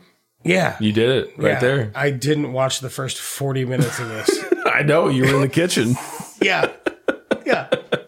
I was making drinks, having a little appetizer. I was making notes, but... what else you got on it? I picked up the whole plot of the movie in 5 minutes. I can see that. When Robert Downey Jr.'s like, listen, if you missed all that up top, here's what's going on. And then he says verbatim everything I just said. I guess I missed that. It's would not be hard to do. Oh, here's man. what else I got. This movie is less than flattering camera work. Oh my god. The doctor looks like a Chong from Cheech and Chong ripoff. I thought somebody was going to fall down the stairs in the house like Chekhov's gun. You know what I mean? If you have a gun in the first act, it has to go off in the second act. Yeah. Nope. Just the important stair shot. Mm-hmm. Nothing. It felt super deliberate. Yeah. To be a throwaway. So back to the apples. Okay. Well, they looked like Honeycrisp, but I don't know. Oh, dude, I love Honeycrisp. We got some in the kitchen. Dead to real. We got Honeycrisp. No, we got Evercrisp. And we got... Evercrisp? It's a Honeycrisp Fuji. Knockoff? Fuji crossover. No, seriously, though. Back to the apple scene in the kitchen. Yeah, she puts a bunch of apples in the sink, then she turns on the garbage disposal, and then a bunch of applesauce comes out of everything, like out of the cabinets and out of the sinks and shit. It's just applesauce everywhere. And then the phone rings. It's like a stand-up cordless phone. Okay, so if you're listening to this podcast and you're 18, there used to be phones that were on cord. They were attached to the house. And then they made those phones where just the charging station pretty much was attached to the house. And then it had no cord and you could walk around the house with it until it cut out. So...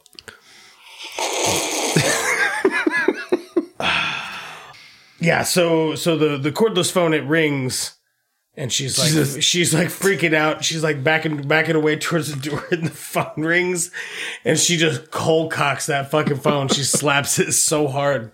I mean, she probably should have just answered it. You know what if it was important? Yeah, right. It could be jury duty. Your husband could have got hurt at work. You know, it could be. She's in big trouble. Could be the tax man. You know. Whew. She spends a lot of time in mental health hospitals. Yeah. Yep. And her portrayal of a crazy person is at about 150%. Do you know why that is? Why? It's because she looks like Tom Cruise in Top Gun.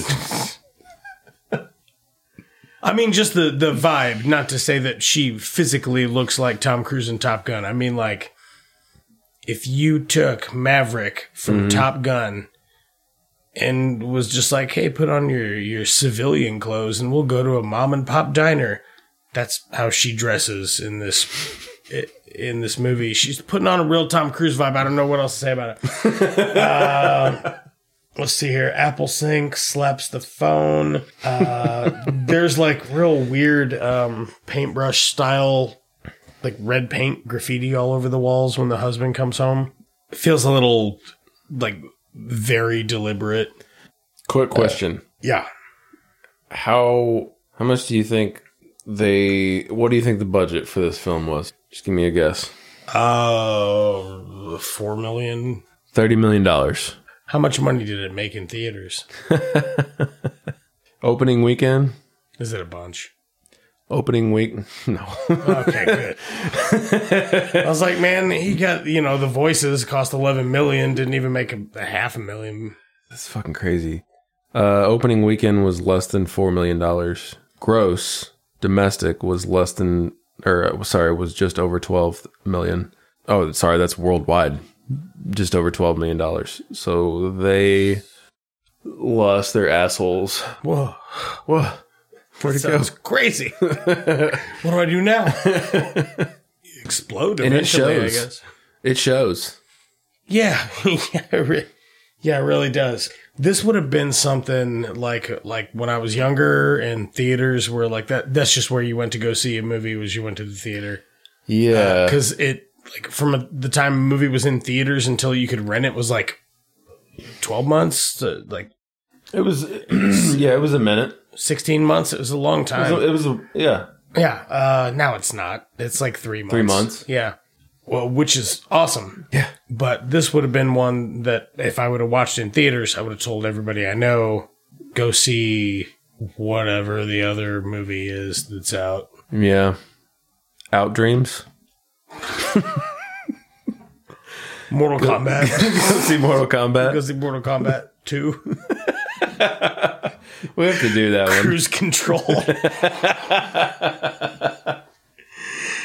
Oh, man. So the first thing I want to do is recast the female lead. I don't know who I want to replace her with. We'll get to that in a second. I thought you already had the dog. Its name is Toby or Dobie. I don't know. I think it was Dobie, but I kept mishearing it. Like, oh, here's one I wrote here in radio voice. Escaped mental patient causes 17-car pileup, 7 dead tonight at 8. Yeah, when she runs out into the fucking street, into the road to get her dog, hallucination dog, a hallucination dog. Yeah, and causes. Yeah, it's like that scene was fucking ridiculous. A couple $100,000 worth of damage. Yeah, that's where they spent their budget. That's the whole budget for the movie. That's not intentional. They were just gonna shoot the movie with her like running out and grabbing the dog, and there being no cars. That's all insurance money. I think that's what happened. We cracked it. Yeah, I think we cracked the code. No wonder it didn't. What else we cracked, Danny? I told Annette Bening, look, I know we promised you $1 million, but 2-for-1 entree at Jack in the Box coupon and a case of Miller Lite. It's the best I can do. I'll take it. So we're recasting Apple Sync. Where am I at here? Hold on. Okay. Apple Sync.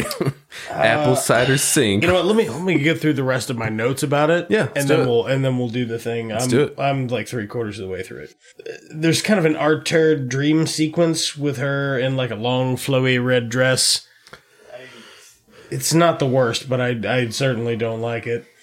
The worst part about the performance based for me was when she's in the like octagonal shaped padded room with the yellow walls. You know what I'm talking about? Yeah, with the chick from Dexter. With the lady from Dexter, the Dexter kills with the pie or whatever. Key lime pie, Dexter. Give me that sweet key lime pie. Oh, it's perfect. Thank you, sweetie. That was so weird. Like, sorry to like get off track, but that episode of Dexter or that whole story arc. Dexter's coming back. No. Yep. Confirmed on Showtime. What? Yeah, they're going to do it. How They're do going you to do another season of it. Why? I don't know. Cash grab. I'll watch it. I mean, I'm not going to get Showtime for it, but I'll watch it.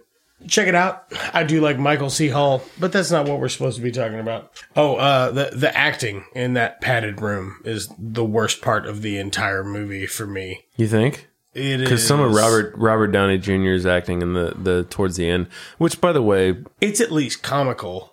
That's The not stuff- what it should be, though. No, but it is, it can supposed to be serious and be funny, and I'm like, well, at least it made me laugh. By the way, was it an hour that it took for us to see Robert Downey Jr. in this film? Probably. I think it was an hour. And right? he is billed in order of appearance, fourth from the top.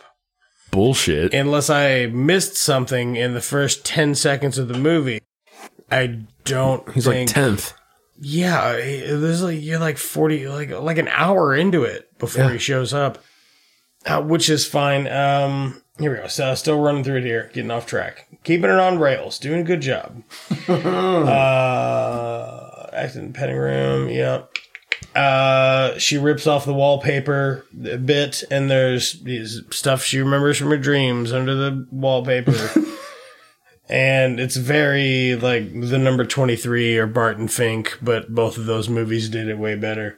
She breaks out of the mental institution. Robert Downey Jr. is like giving her dream memories instructions to follow so she can get out like he got out a long time ago. Robert Downey Jr.'s name is Vivian the Man. Okay, so Robert Downey Jr. is walking her through this how to break out step by step. And there's a bit where she gets into the car with the security guard and flirts with the security guard. And I'm pretty positive Robert Downey Jr. blew that security guard. He at least made him touch his balls. Yeah, he at least made him touch his balls and was like, you fucking like those? The security guard was not having it. Yeah. He was not happy. Or he was. Maybe he was. Could have been a cutscene. I don't know. The score is dumb. It's just real dumb. Robert Downey Jr., when he finally does show up, the first 30 seconds he's on screen is more compelling than anything else you've seen in the rest of the movie. And then after that first 30 seconds, he is way up over the top, just like everybody else. Yeah. The fuck is this music? Robert Downey Jr. is wearing a Jesse James drifter outfit. The kicker is convoluted as fuck, and I wrote down a bunch of stuff I already said earlier when I was like, I know what the movie's about. My last note here says, blah, blah, blah, overacting through the roof. Yeah, that's all I got for this. I'm going to give it a resounding no thumbs out of 10 thumbs. It's decently cast, and you could make it a thing. Storytelling doesn't have to be describing every little tiny thing. Yeah. Everything doesn't need to have an explanation. It doesn't. Not at all. Not even remotely close. None of that shit is necessary. The more of it you put in something that is clearly a work of science fiction, it becomes so... I get it. Why do I need to pay attention to all this shit? Like, all right, the voices, for example, it's a sick man who is a serial killer. Mm-hmm. That's it. That's what the whole movie's about. Yeah. This movie is about 9 things, and it's not good. It's too big for its britches. Yeah, it is too big for its britches. Who do you want for... What's her name? A lot of this stuff is going to be how much money? $30 million? $30 million. You get a pretty decent director for $30 million. Yeah, we got to get a new director. Yeah, the director for sure. I want to replace the lady. I want to replace the husband, and I want to replace the Robert Downey Jr. character. Really? Yeah. I mean, you could get Robert Downey Jr. to do it well, but just because I saw that, I can't see him do it again. Yeah. You know what I mean? It's rough. It's too goofy. Yeah, it's so goofy. Too goofy. He's like, hey, I don't know, like, pretend you're a 10-year-old, but pretending you're a psycho adult. It's very strange. As far as, like, the general concept of the movie goes, story-wise. It's boring? So you're going to say? No, I'm just saying, like, to make this a good film, would you just keep it as is?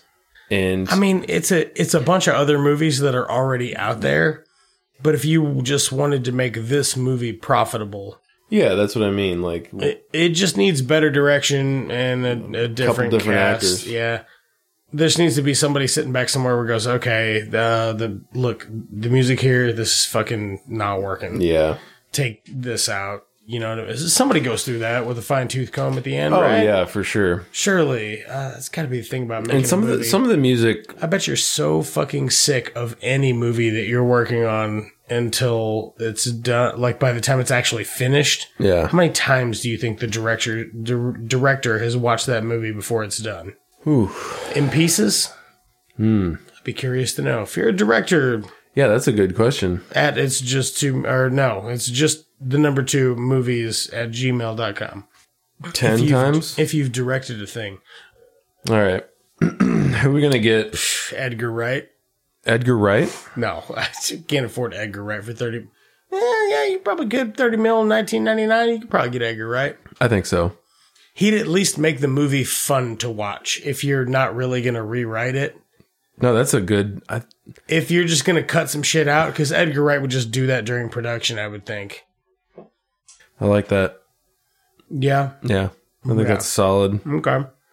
Yeah, so we'll stick with that. Who do you want for... I want to get Stallone for the husband.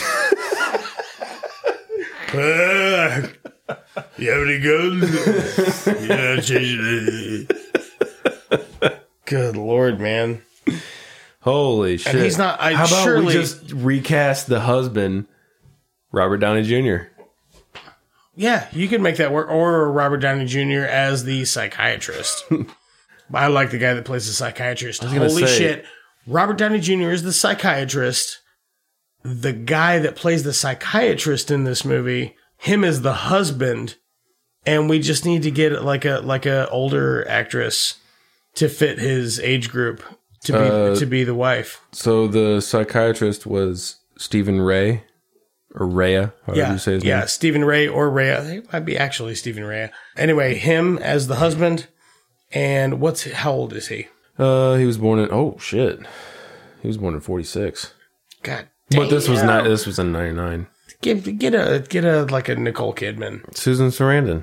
Is Susan Sarandon? No. Oh, shit. Dude, Susan Sarandon's got chops. Right? Yeah, she's all right. And that would work because... You get fucking Sigourney Weaver. She's fucking feisty. I like that. What we're going to do right now is I'm going to improv a scene from our version of Out Dreams. Out Dreams. And I'll be Susan Sarandon. Yeah.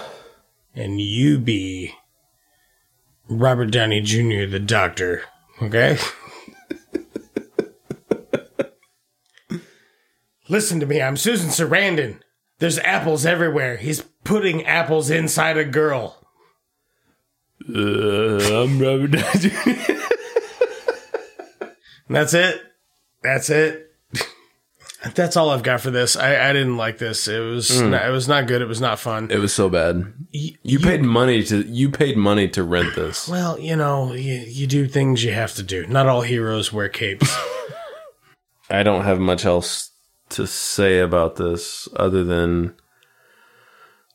I enjoyed watching it with you. Yeah, it was fun. Like, it was fun to make fun of because it's real dumb. And if you think that this is something that you might want to see us do, yeah, let me know. Let us know. Yeah, if you think you'd like to sit and watch us do I'm sure I can probably get sued for saying this, but to do something similar to that of like a Mystery Science Theater 3000 to watch these bad movies, because I gotta say, we get in some pretty good zingers. It's fun. Yeah, it is a good time. That's the main reason we do this show. Exactly. It's just, gives us an excuse to sit down and talk about it instead of just doing something else. We used to play a lot of Rocket League and not accomplish anything. Yeah, play a lot of Rocket League and be like, oh, you hit that ball, I'm gonna fucking explode. It's callback. Brought to you by Schlafly. Oh, about to shit my MeUndies. About to pee my MeUndies. My MeUndies. Oh man. Okay, yeah. I mean, that's all I've got for it. What do you been watching? Anything new? I just finished the first and only season of Watchmen. Yeah, you digging it? I loved it. Yeah. All right. Yeah. You got it's on HBO? Yeah, it's on HBO. Gotcha. I think you should watch it. I'm gonna immediately. Well, right now. Jesus. No. I got some other things in the burner. Tell you what I'm watching.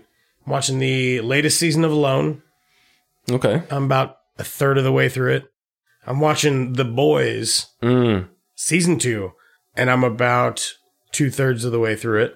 I'm watching season 2 of Ash vs. Evil Dead, which is on Netflix. I watched season 1 halfway through when it came out. Yeah. Like live on Showtime or Stars or whatever fucking channel it was on. And I really liked it. And for whatever reason, I just stopped watching it. So I watched the rest of it, and now I'm watching season 2. Can't recommend it enough. Yeah. If you're into it, it's the best of ha-ha kind of self-aware horror knockoff comedy. It's the best of it. No. When we're done here, I'll let you watch like a 1-minute cold open and you'll be like, okay, I get it. And that's the whole show. Really good practical effects, really good makeup, really good gore scenes, really good funny writing.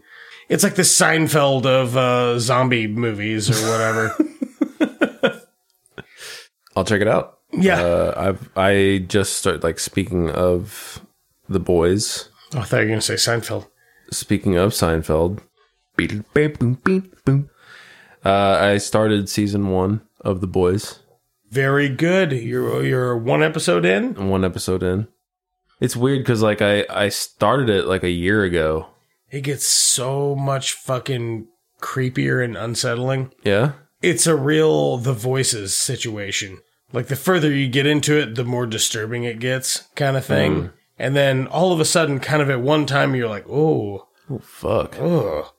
And things kind of change. There's a character you'll meet soon that hangs out with Billy Butcher all the time. It's not a spoiler to say that he's in it. Yeah. But he's a French guy.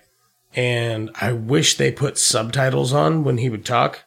Because if I can understand the film easily, I don't like to have subtitles on. It eats up real estate for the image. But I wish they would put subtitles on when he talks, because he talks so fast and his French accent is so thick that sometimes it's a little hard to follow him. Damn. But when you do follow him, he is fucking hysterical. I'll have to I'm the guy that has to have subtitles for that. I'll flip it on, you know what I mean? Yeah. I probably should go back and flip it on. But that's I know what you mean though, eating up the real estate, as you said. And it almost also kind of ruins lines, right? Because if the subtitles pop up before the character speaking. Yeah. I don't mind subtitles on like a foreign film if I don't if I don't understand the language. It's fine. Like Parasite. Parasite's one of the best movies I saw last year. And we're gonna do a Parasite episode. Yeah, we're gonna dig into Parasite. What would be okay? Listen, if you hear this, I would really appreciate it if you would at me on Twitter at It's Just Two Movies or email us at itsjusttwomovies@gmail.com. But if you would write me something and let me know if you've seen Parasite. We want to do an episode about it, but what would be a good alternate bad movie to do with it, and what theme would you use to tie those two films together? Yeah. I would say, like, I don't want to do the cop out of Korean film because there's not a lot of Korean films that are in popular cinema here in the US, but I would think that we could find a film with a similar family that is like an imposter scam hustle kind of thing. Yeah, I would think. Maybe. If you know one, please reach out and let me know. But I think that's going to go ahead and do it for this time. Anything else you want to add, Birdman? I got to poop really bad. You got. Anything else? Play me out, Johnny. Give me a slick closeout line. Well, that's the news. Special thanks to Brad Sexton for our jams. Please check out his music at suns.bandcamp.com. That's sunds.bandcamp.com. And another special thanks to Lamplighter Productions for our amazing artwork. Be sure to check them out on Instagram at lamplighter_productions_IL. Check us out on Twitter or Instagram at It's Just Two Movies. And we have a website too. I have no idea what the URL is yet, but it's going to be real good. If you like the show, please leave a like or subscribe. It does help the show out a lot. You guys aren't going to start sucking each other's dicks, are you? Let's go, talk! We're a one-eyed Batman! Can I make a suggestion that doesn't involve violence? Or is this the wrong crowd? Maybe we should call in a bomb threat to Houston. I think it's free beer night at the Astrodome. The Jedi, Bob. We don't fight with guns, we fight with our mind. Dozen businesses are booming. That is one big pile of shit. Jog on.